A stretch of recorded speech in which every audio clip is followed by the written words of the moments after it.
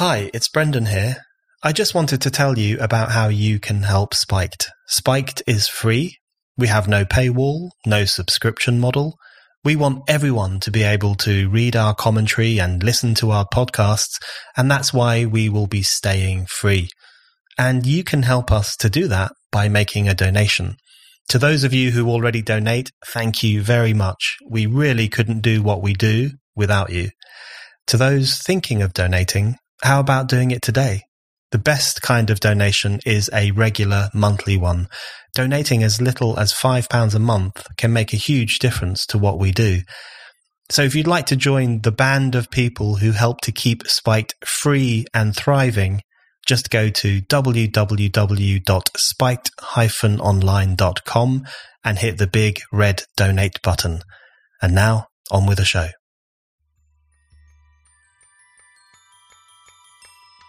Offense is an ego-based response. How dare you? You've hurt me. You've offended me. You've made me feel bad. Reason would require not offense, but disagreement. You've not persuaded me. You're wrong. I disagree with, I abhor, I repudiate your prejudice, your racism. I find it to be sinful.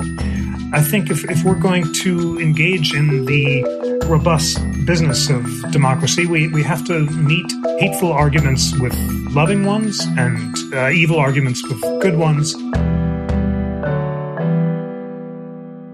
Hello and welcome to the Brendan O'Neill Show with me, Brendan O'Neill. This is a podcast in which an esteemed guest joins me to talk about the big ideas, the bad ideas, the problems and the controversies of life in the early 21st century. In this episode, I am delighted to be joined by Jeffrey Rosen. Jeffrey is an American academic lawyer and commentator. He has written widely on legal issues and on constitutional controversies. He wrote about the law for New Republic magazine for many years before becoming a contributing editor at The Atlantic. He has also written for The New Yorker and The New York Times magazine. His books include The Most Democratic Branch, How the Courts Serve America, The Supreme Court, The Personalities and Rivalries That Defined America, and Louis D. Brandeis, American Prophet. Since 2013, Jeffrey has been the president and CEO of the National Constitution Center in Philadelphia, a brilliant non-profit institution devoted to the United States Constitution, where I've had the pleasure of speaking. He is also host of the center's weekly podcast, We the People, which I highly recommend. So, Jeffrey, the first thing I want to ask you is about the current moment, the moment we find ourselves in, where billions of people have spent a lot of the past few months under lockdown. There have been growing restrictions on what people can say on certain social media sites, particularly YouTube, which has clamped down on some forms of commentary or conspiracy theorizing about COVID-19. And there have been numerous clashes over this state of affairs. There have been marches in the US against lockdown. There have been marches in the UK, often involving strange people and also liberal people. So I just wonder if you could give us your overview of how you think liberty will come out of this period, and whether you think it has taken a bit of a beating or whether you think the constitutional measures in the US in particular were acceptable for a period of time. It's been remarkable to learn in the US how broad government emergency powers are in times of COVID. Courts essentially have held that there are few restrictions on the ability of federal or state governments to impose lockdowns, at least for brief periods of time. A couple of exceptions. Some churches have sued and argued that their religious liberty has been infringed because they deserve special treatment and shouldn't be treated like every other organization. But those have been the exceptions.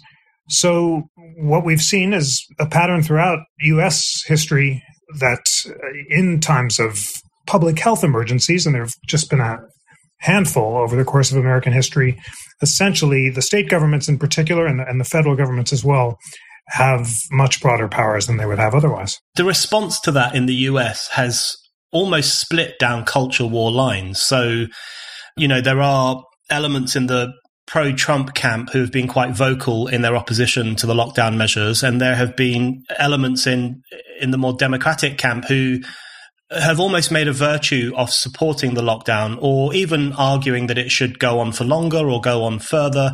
One thing that Joe Biden is pushing in the run-up to the election is mandatory mask wearing, for example, and he often wears a mask, and it sometimes seems to be as much a performance of his fealty to a particular political viewpoint as much as it is a mechanism for safety, for protection. Does that kind of thing worry you, the way in which all sorts of issues, even something as important as freedom and the question of how to balance freedom with a health crisis, does it worry you that so many issues, even ones like that, seem to fold themselves into these pre-existing culture war lines? Yes, it is distressing and worrying that issues as basic as how to balance public health against free speech have become polarized. There are hard questions. Reasonable judges and citizens can disagree about precisely what the scope of lockdowns should be, but the idea of wearing masks or not wearing masks, or being for or against lockdowns in all circumstances, it shouldn't be a political issue, and it's too bad that it has become one. One thing I wanted to explore with you in a bit more detail, because this is something you've written about extensively, is the role of big tech or social media companies in relation to public discussion and what we are allowed and not allowed to say in the public sphere or in the online sphere. And there have been numerous examples over the past few months where YouTube, for example, has not only removed things which are clearly conspiratorial in relation to COVID-19 or clearly wrong, but also examples of skeptical doctors saying, listen, the virus is not as bad as we first thought, or, the lockdown was not the right response. And, what we would consider, I think, to be in the bounds of legitimate public discussion and legitimate public disagreement. So there seems to have been an element of overreach in how some social media companies have approached the discussion of COVID-19. Have you noticed that? And do you think that's in some ways a continuation of the role that some of these tech overlords had started to play over the past few years? Yes, there has been a notable and worrying shift about the response of the tech platforms to free speech controversies during COVID. 5 years ago, there was a broad, if embattled, effort to essentially embrace something like American free speech standards with some exceptions, and to put the finger on the side of free speech when it came to controversies involving hate speech. The Trump presidency changed that, and the platforms began to be more active in making judgment of facts and in either fact-checking or removing statements by the president and others that they felt were false. And then in the COVID crisis, that extended to removing or questioning opinions regarding COVID on the grounds that they were factually questionable. This is a worrying trend, because once the platforms put themselves in the business of deciding what's true and what's false, they're serving as editors, and they have made clear that they're not going to be bound by traditional First Amendment standards, but instead will balance values of free speech against other values, and that's not a good path to set down. Yeah, and you've written before about how mega companies like Google and Facebook and others have an extraordinary amount of control or influence over our privacy and our freedom of speech. And you said that they have, in many ways, greater power in those areas of life than any king, president, or Supreme Court justice. Could you just outline how you conceive of that power and how you see it being exercised at the moment? Well, the power is plenary. The platforms can each set their own free speech standards, and in that sense, they're governments that are administering internally adopted constitutions. And at the dawn of the tech era, in the midst of the early 21st century, the platforms had basically tried to embrace a version of traditional free speech standards. And just to remind listeners, the American First Amendment standard is extraordinarily speech protective. It says that speech cannot be banned or restricted unless it's intended to and likely to cause imminent violence. It's a standard that comes from a Supreme Court case called the Brandenburg case in the 1960s. It was articulated by Justices Holmes and Brandeis in the 20s, and it's more protective than almost any other country in the world, certainly including Britain. But that is no longer the standard that the companies are tending to apply. Each of the platforms has adopted versions of its own hate speech policies, which forbid speech that offends or degrades on the basis of protected status, defined in different ways, but generally allowing the suppression of hate speech that degrades or offends certain groups. And the exceptions are only growing as the consumer pressures to remove hate speech continue, and also legitimate concerns about the spread of false facts and fake news grow.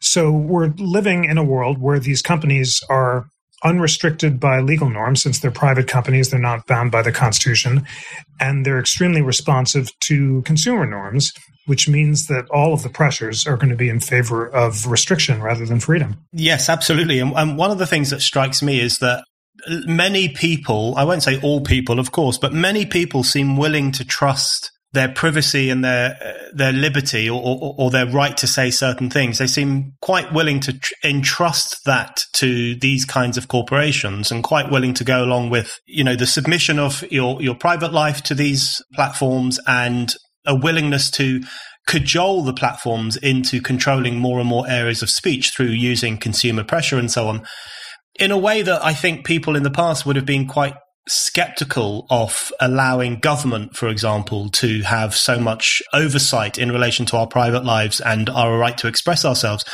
What do you think explains that shift, the way in which people who might still be skeptical of governmental oversight of what we're allowed to say seem prepared to accept it when it comes from Silicon Valley and largely unaccountable corporations? It's an important question, and perhaps the answer has something to do that online people think of themselves more as consumers or users than citizens.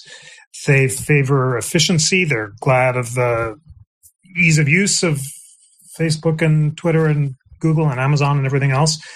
And as long as their needs are being met, they're less likely to be concerned about the needs and rights of minorities and of constitutional principles.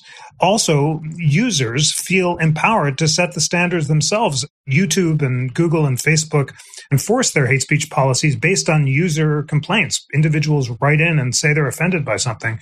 So in that sense, maybe people feel that they're participating in the exercise of speech norms that are not always based on freedom.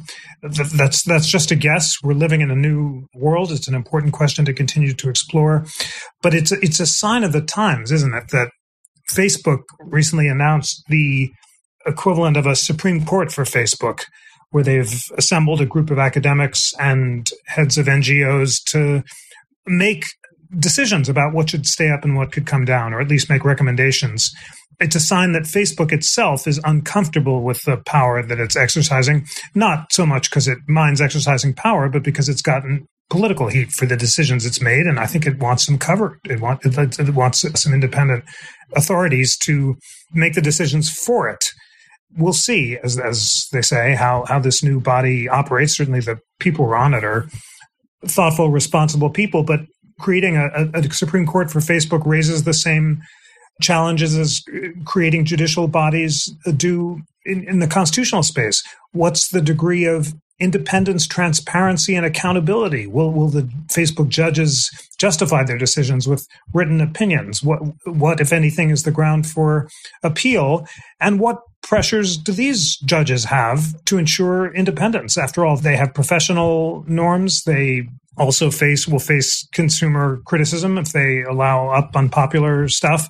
And an unaccountable Supreme Court is just as troubling as an unaccountable platform. Another sign of the great challenges we face in this new world. One of the things that frightens me most about the creeping role of social media censorship, or the way in which these corporations, which have almost a monopoly over different forms of speech on the internet, the way in which it's almost censorship by robot. So it's the algorithm approach. And no doubt that is because they receive millions upon millions of posts every week and millions of complaints too, I'm sure, or requests to take things down.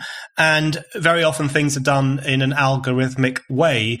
My Instagram page, for example, has been taken down twice, and I think that's largely down to an algorithm and probably because of a word I said or an idea I expressed, which went through the computer and set off an alarm or whatever happens in these places, which makes it even more sinister in some ways, or certainly more dystopian, because it's not even a human being exercising moral judgment and saying you can't say that, which was bad enough when that happens, but it's a machine-like approach to something as complex and important as human speech and human engagement. Yes, absolutely. As you say, censorship by algorithm is dystopian. You understand the impulse. The volume is so big, billions of pieces of content exchanged every week or every day or whatever it is on Facebook, and not a lot of human beings able to make discretionary decisions. But hard questions involving the balance between speech and other values require discretion and cannot possibly be made algorithmically. And therefore, the move toward algorithm, which again is obviously a business imperative, it takes the heat off Facebook to say the machine made me do it, is a troubling move. On that point you raised there about the complexity, the human complexity of balancing freedom of speech, which most people agree is an important value, against other values, it strikes me that one of the most interesting things about internet censorship or the creeping controls being introduced in social media is the juxtaposition between your right to say something and other people's right to feel dignity. And that runs through numerous hate speech laws in Europe as well, and campus speech codes and other forms of modern censorship. There's often this notion that if your speech encroaches upon another person's dignity or makes them feel undervalued or at risk is the modern phrase, or in some way endangered or erased, then your speech becomes problematic. And certainly on social media platforms, it can mean that you are banned and you are suddenly taken off an incredibly important sphere for contemporary public discussion. How do you see that balancing of dignity and freedom of speech? My view, of course, is that freedom of speech ought to override dignity all the time, which is not to demean people's desire to be looked upon in a dignified way. But do you think dignity is the new moral majority idea which is being wielded against freedom of speech? Yes, we're seeing a sea change in the understanding of how to strike the balance between free speech and dignity. The classic American position had been that speech trumps all. Dignity is not a value protected by the U.S. Constitution, unlike in Germany, for example, which does protect dignity as a constitutional value. And the position of Brandeis and Holmes had been, unless the speech is intended to and likely to cause imminent lawless action or violence or serious wrongdoing, then speech has to trump everything else. But the world is shifting. Now here, the U.S. has much to learn from Europe in particular, and something from the UK as well, where dignity has been part of the free speech debate for much longer than it has in the US. What courts will do remains to be seen. Currently, on the US Supreme Court, there's nearly a unanimous support for the classic position. It transcends liberal and conservative divides. Nearly all 9 justices, with the possible exception of Justice Samuel Alito, a conservative who is more favorable to dignitary arguments. All of the other 8 liberals and conservatives favor Brandeis and Holmes. And the court just next term agreed to hear arguments about whether a student can sue officials for violating his First Amendment rights when they enforced a speech code that's become common around the country.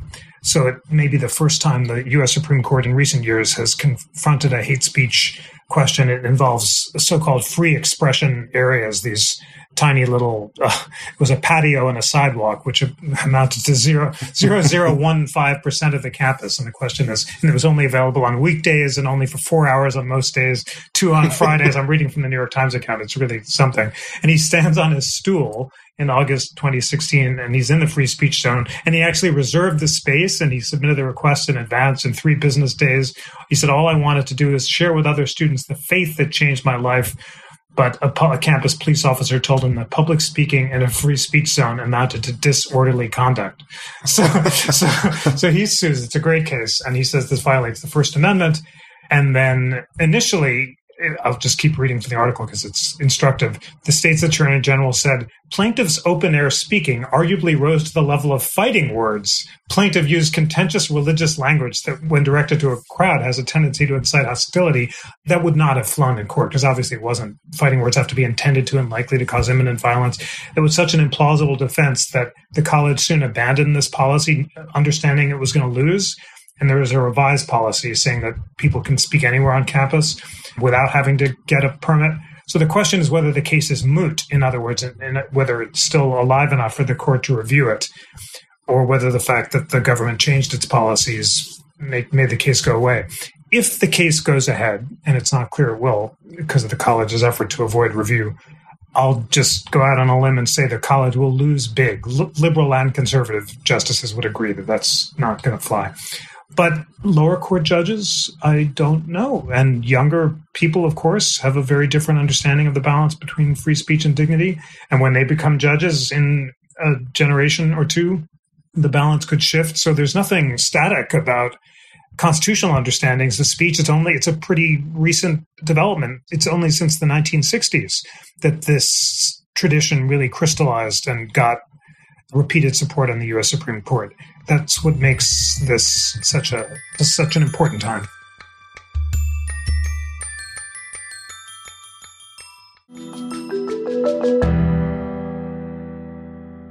I think the dignity idea is something really worth keeping an eye on. And whenever I speak in America or with American friends of mine, I always feel a bit like a canary in the coal mine, telling them about what's happening in the UK and in other European countries too. I mean, in the UK, for example, echoing the example you just gave, there have been instances where Christian preachers have been arrested and in some cases temporarily taken to a jail cell because their speech, if they quote from, for example, a homophobic passage of the Bible, it's judged to be offensive, damaging to passers-by dignity, which is what some passers-by will actually say, and therefore the speech is disallowed and you cannot say that publicly. There have also been examples of people who are skeptical of transgenderism being spoken to by the police and told that their views on transgenderism are wrong, and the right view to hold is that it's perfectly possible and perfectly fine for a man to become a woman and a woman to become a man.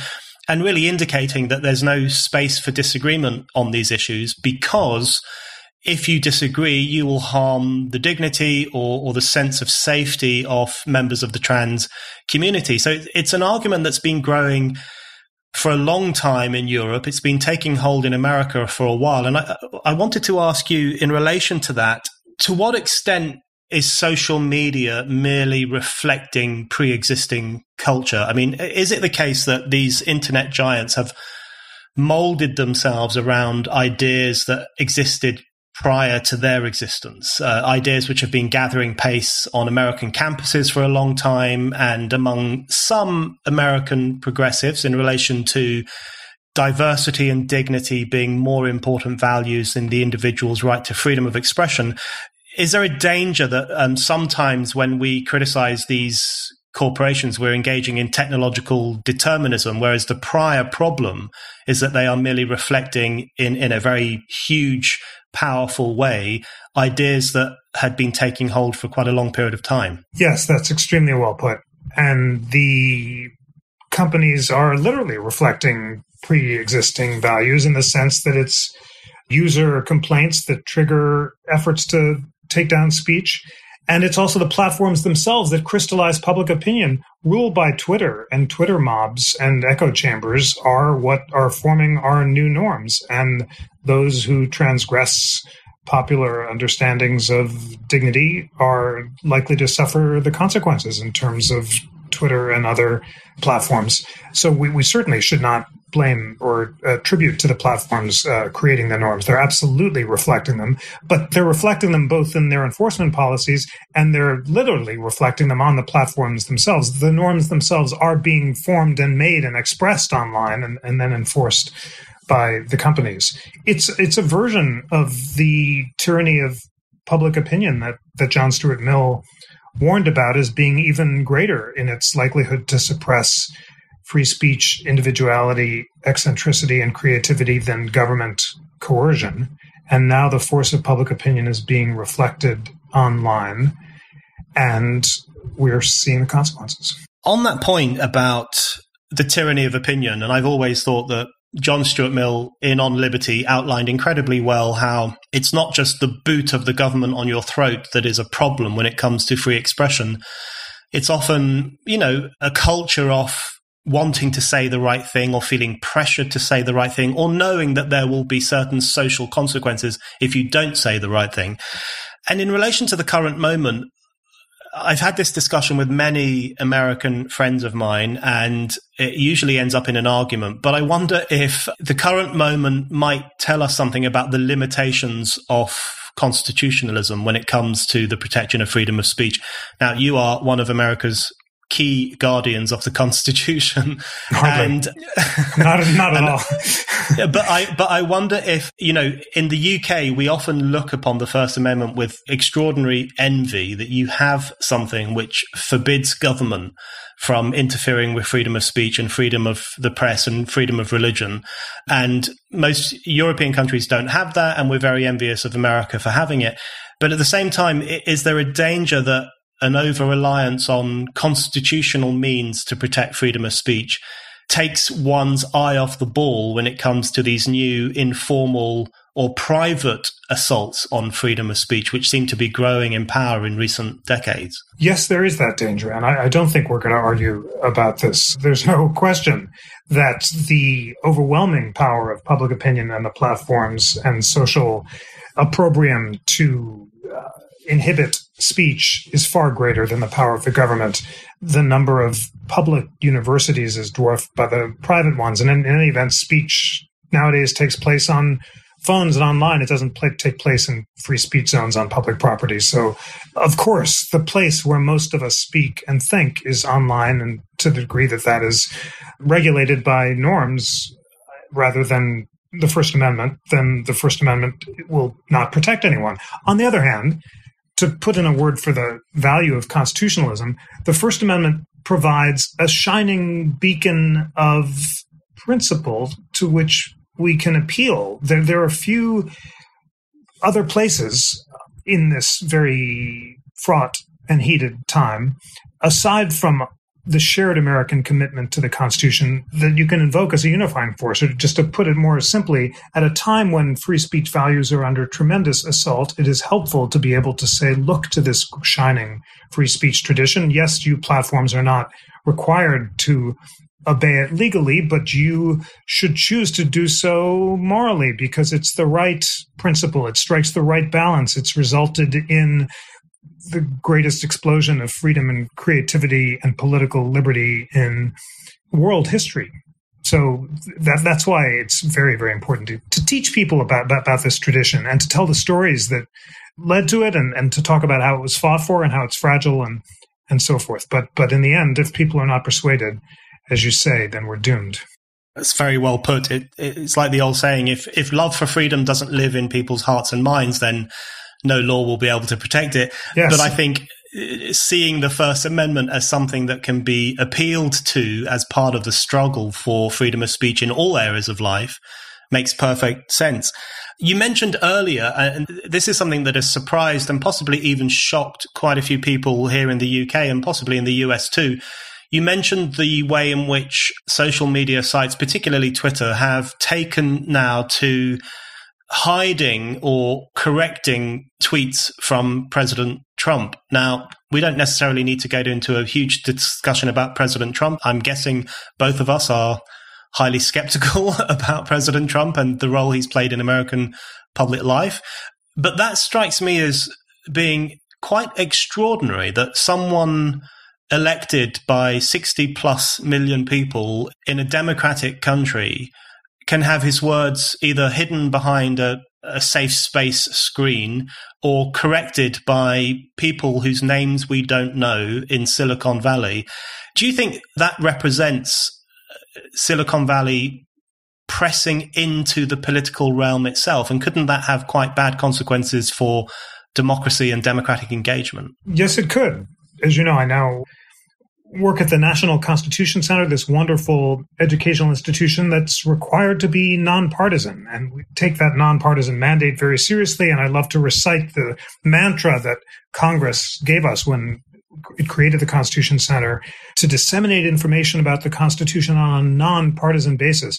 So there's a real danger that the platforms, once they take it upon themselves to decide which politicians are speaking truly and which aren't, will not be nonpartisan platforms. They won't be public fora open to all that promote debate that is robust, wide open, and uninhibited, as Justice Brennan said in the New York Times case, but instead will be picking and choosing based on who's popular.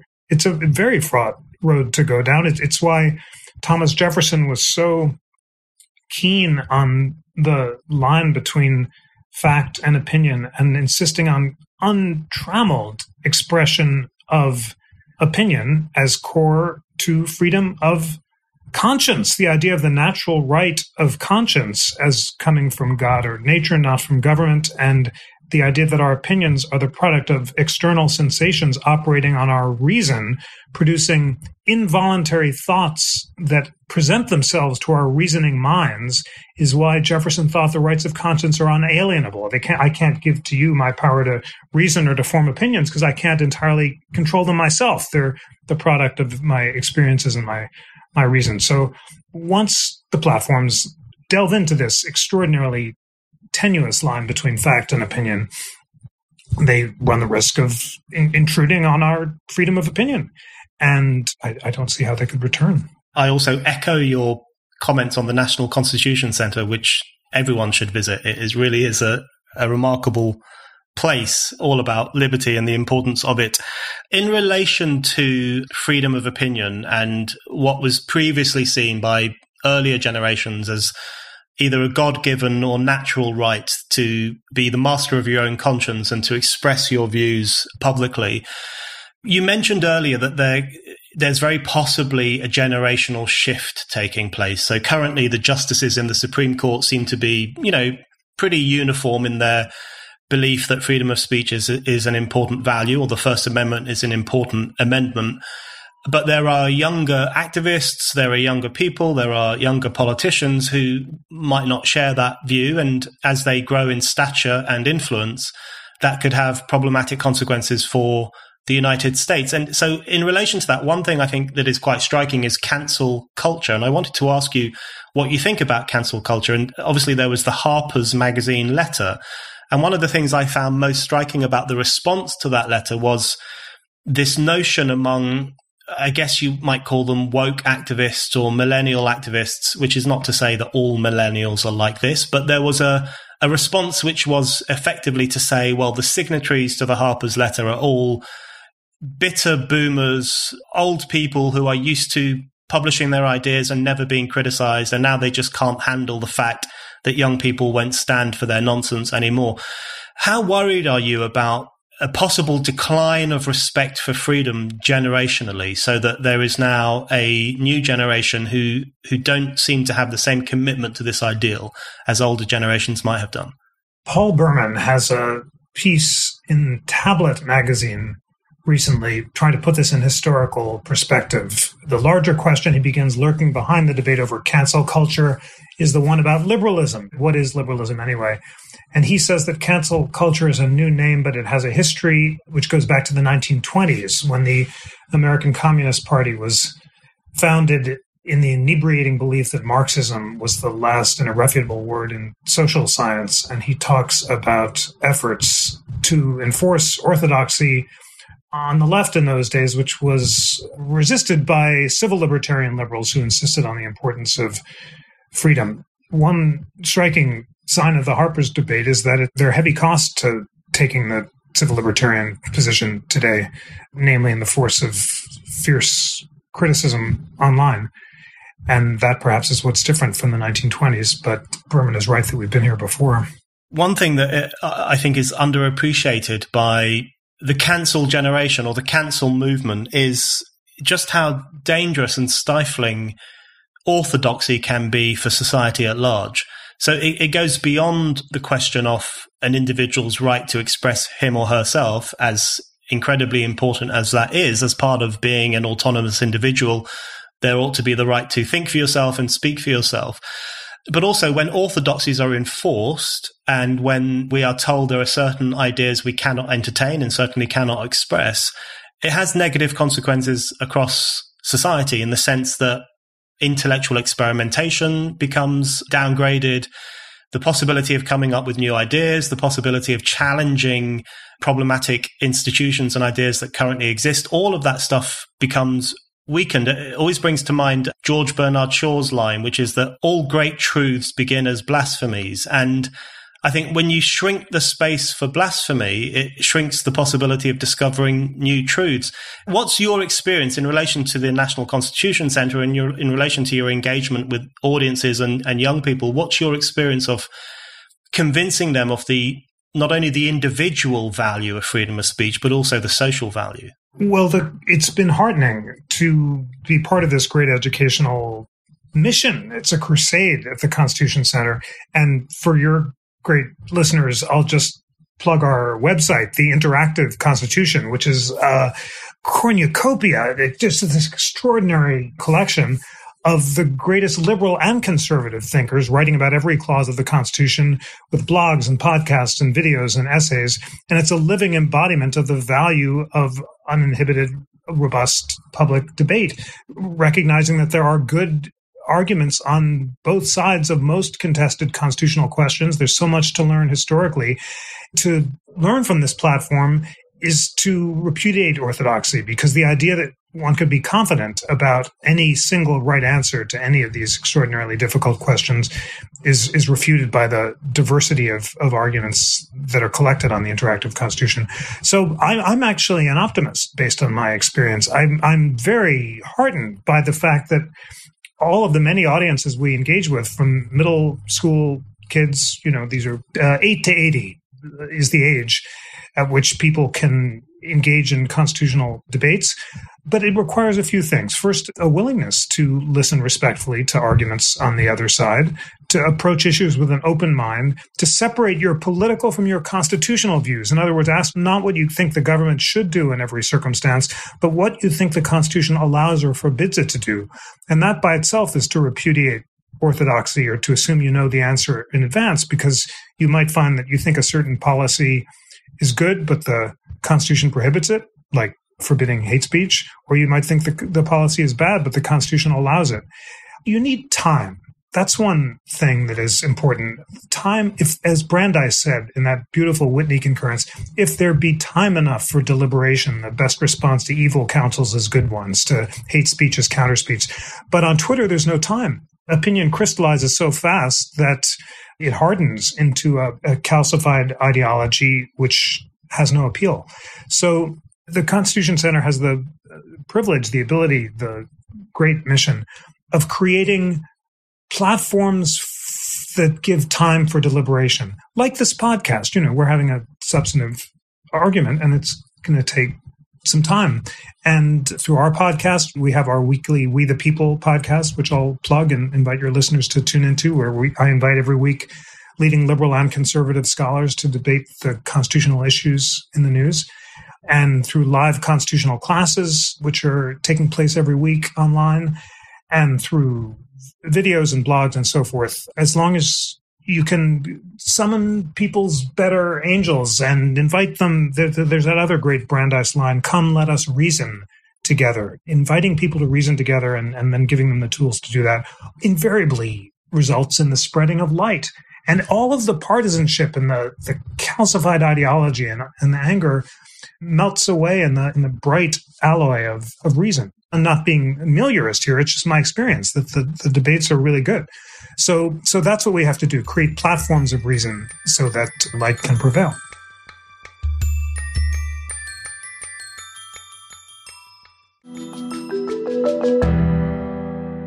I think one of the important things to get across to people is how beneficial it can be to be offended, because there's such a huge fear of being offended now. And I don't blame young people themselves for this. I think very often the problem is that they've been raised and socialized in a culture which has told them that offense is a terrible thing and it can damage your self-esteem and make you feel bad and so on. But I think it's important to get across that being offended is good for you. And, this is a point that liberals have been making for hundreds of years, which is, it's the John Stuart Mill point again, which is really the only way you can be sure that you are right or that you are moving in the right direction in terms of your point of view or your opinion is by subjecting it to as thorough a public discussion as possible and to pushback and criticism and possibly even ridicule. Whereas I think the danger of the safe space, this notion that we all should be force-fielded from disagreement and force-fielded from difficult points of view that counteract our own, is that it ends up making you dogmatic and you believe something not because you've tested it, but just because you know it's right. And that becomes a kind of almost religious experience. So would one of the things that you would be willing to communicate to your audiences, which is to refuse to be afraid of feeling offended when you hear something that sounds challenging or confrontational? Absolutely. The idea that being offended is something to be indulged rather than to galvanize a counter-argument is one to resist. I wonder about offense and to what degree we should encourage it. Offense is an ego-based response. How dare you? You've hurt me. You've offended me. You've made me feel bad. Reason would require not offense, but disagreement. You've not persuaded me. You're wrong. I disagree with, I abhor, I repudiate your prejudice, your racism. I find it to be sinful or egregious and so forth.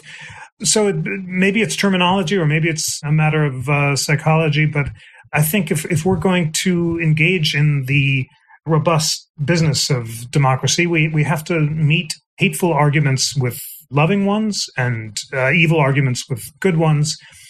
And it makes me wonder about the notion of virtue signaling, which is, I gather from the web, defined as the sort of public expression of moral outrage to demonstrate your good character or the moral correctness of your position. And rather than virtue signaling, maybe virtue practicing. To practice virtue is to overcome our negative emotions like anger and jealousy and fear so that we can set aside our egos and serve others and reason and the public good. That's the Aristotelian notion. The Stoics all counsel us to be guided by reason, and that requires setting aside ego-based emotions. So perhaps it's a question of terminology or perhaps not, but certainly not shying from vigorous disagreement based on reason is a necessity of democracy.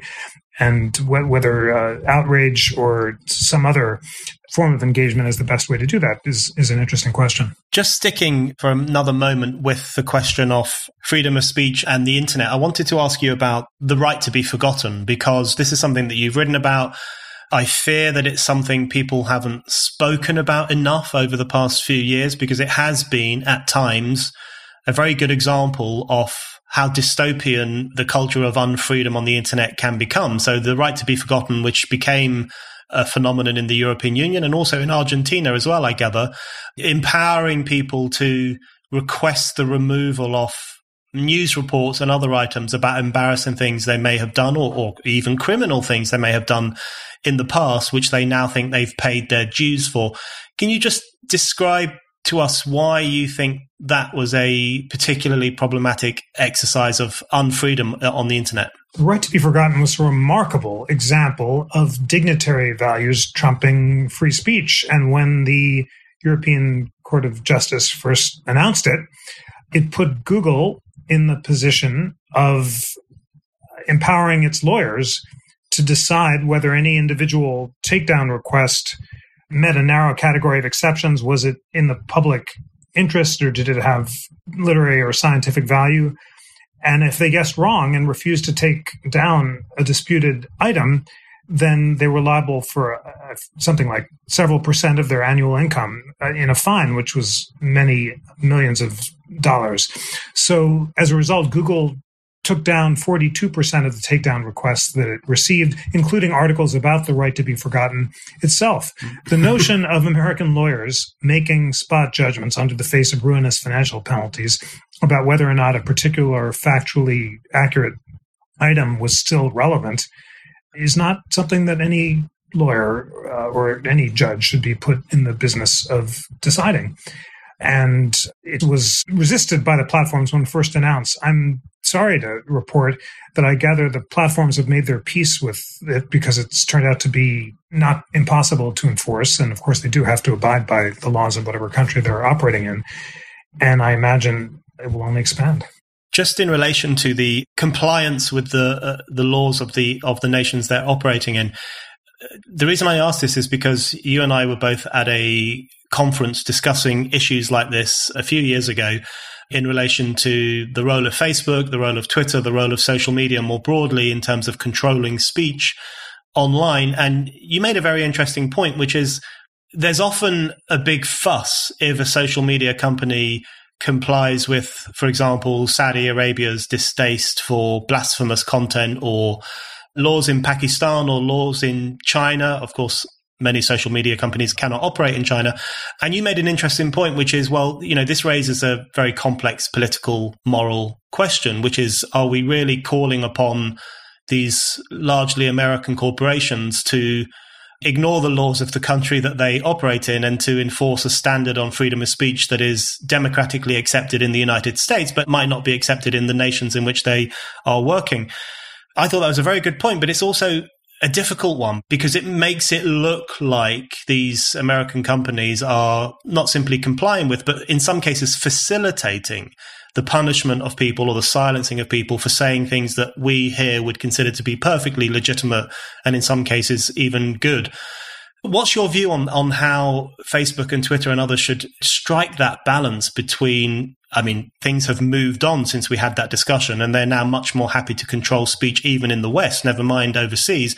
But how do you think Facebook and others should balance that discussion in relation to countries that have far fewer freedom of speech protections than the United States? Things have moved on. It almost seems like a different age, a different era. Yeah. I think around that time I was calling, half jokingly for a kind of American free speech imperialism on behalf of the platforms and saying that they should basically put their thumb on the scales of freedom when they had the legal ability to do that in the countries they operated in. And now all the pressures are on the other side. So goodness knows what they should do, except that there are some circumstances where, at least earlier in the century, Google and Facebook either pulled out or were facing pressure to pull out of China, for example, because they just didn't feel that they could be complicit with the imprisonment of dissidents, even though it was legal under the laws of China. So there are certainly some places where it's not right for the companies to operate because they become complicit in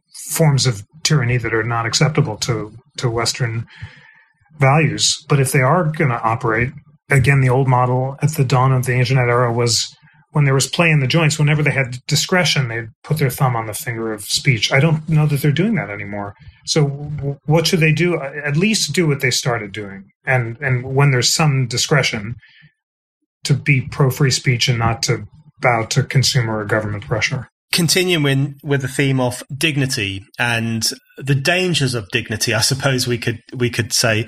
I think one of the best things you've written in recent years was your piece in The Atlantic on the dangers of a constitutional right to dignity. So this was in relation to the Supreme Court discussions and rulings on same-sex marriage and the striking down of same-sex marriage bans.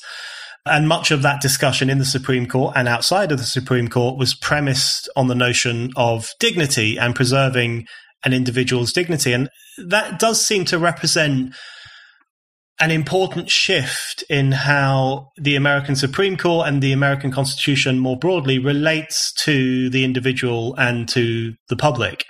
So could you just describe to us why you think the focus on dignity in that argument was not necessarily the best way to approach the issue of same-sex marriage? Because it's not explicitly rooted in the U.S. Constitution. We saw in the case of Roe v. Wade the dangers of rooting fundamental constitutional rights based on amorphous principles that don't have firm rooting in text, history, and structure. The right to privacy in the case of Roe was a less firm foundation for the right to choose abortion than the right to equality, just as Ruth Bader Ginsburg powerfully argued that Roe should have been based on equality and not privacy, in particular the inequality of imposing burdens on women that are not imposed on men. And had the court embraced an equality argument, she believes, and I agree, that it might have been less constitutionally controversial. Similarly, for marriage equality, inequality rationale would have been a strong and powerful and deeply historically rooted basis for the right to marry whomever you love. And dignity, in some ways, was a distraction. Of course, restrictions on the right to marry whomever you love is an indignity and violates the dignity of LGBTQ people, no question about it. But because the U.S. Constitution doesn't protect dignity, rooting the right in equal protection of the laws would have been cleaner and I think more constitutionally sound. And do you think this growing focus on dignity, or the not simply in the courts but also in public discussion, do you think it speaks to a broader shift in how we understand the relationship between society and the individual? So you've written before about how arguably the two most important amendments in the US are the Fourth Amendment, which protects one's home from unjust intrusions by the state, or, from our belongings being searched by the state without good reason and without good cause.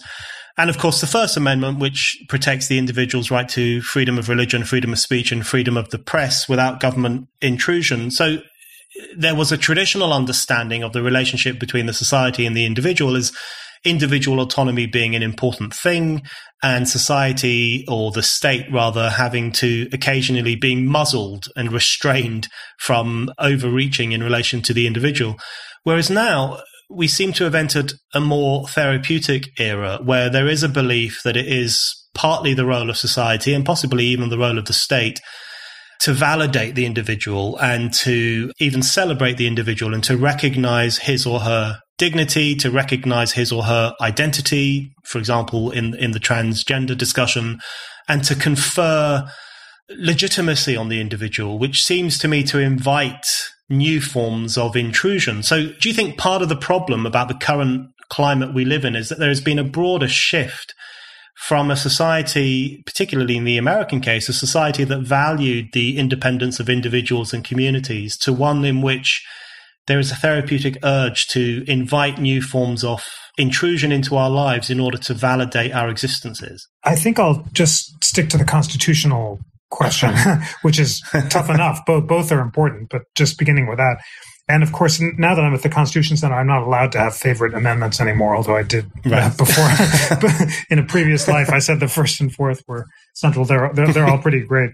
It's so interesting. The dignitary talk in the marriage equality decisions came from Justice Anthony Kennedy, who is no woke progressive by any means, but in some ways anticipated the direction of cultural talk in favor of dignity. And I thought that was constitutionally problematic for the reasons we just discussed. And there is no question that a focus on dignity has different constitutional as well as cultural implications than a focus on autonomy. It tends to be more group-based than individually based. And as you say, it does put an obligation on the part of the state to protect dignity as opposed to getting off people's backs and allowing them to operate autonomously.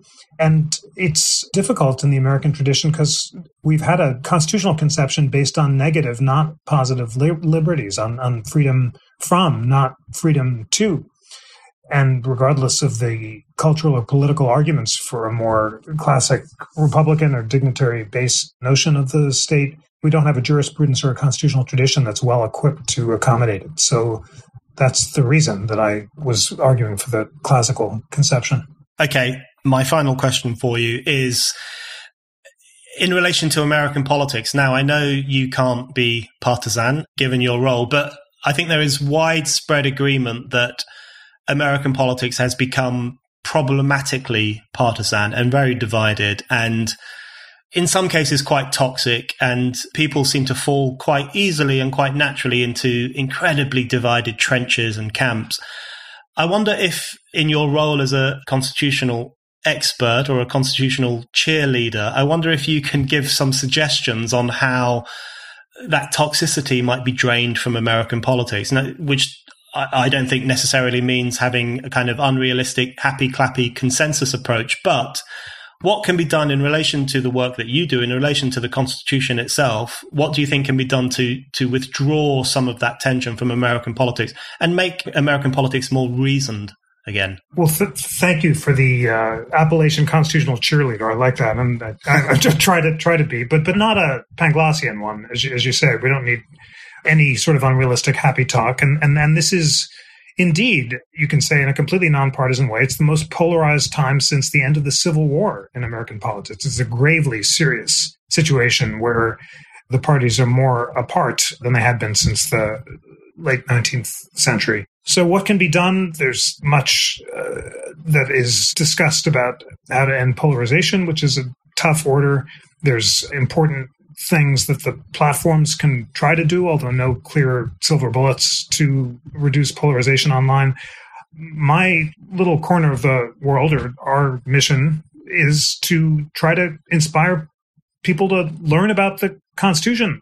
The framers of the Constitution thought that constitutional education was crucial for the survival of the Republic, that we all have a duty to cultivate our faculties of reason, and unless we exercise that and grow in wisdom and learning, then the Republic will collapse. And as it happens, it's a very inspiring and fulfilling thing to do, to learn and grow. So there are all these amazing free online tools available. And it's so, the greatest privilege of my life has been part of this team that's created this interactive Constitution. It's just a mind-blowing learning resource that I learn from every day, and all of your listeners can too. So let's start with ourselves, and let's try to spend each moment of the day learning and growing rather than surfing and tweeting. And let's cultivate our faculties of reason, of empathy, of knowledge, so that we can deliberate and be guided by reason in our interactions with others. It's much easier said than done, and it's really almost a matter of personal self-discipline as much as anything else. Of course, every moment of the day, I'm tempted to surf or browse rather than learn or engage. But when you force yourself to tune in and to get back to work, it's a spiritually as well as constitutionally elevating task. It's what Aristotle said is the purpose of man and woman is, which is to achieve our own path, our own excellence through the virtue of cultivating our faculties of reason. And it's a great thing to do. So let's all try to do it. Jeffrey Rosen, thank you very much. Thank you.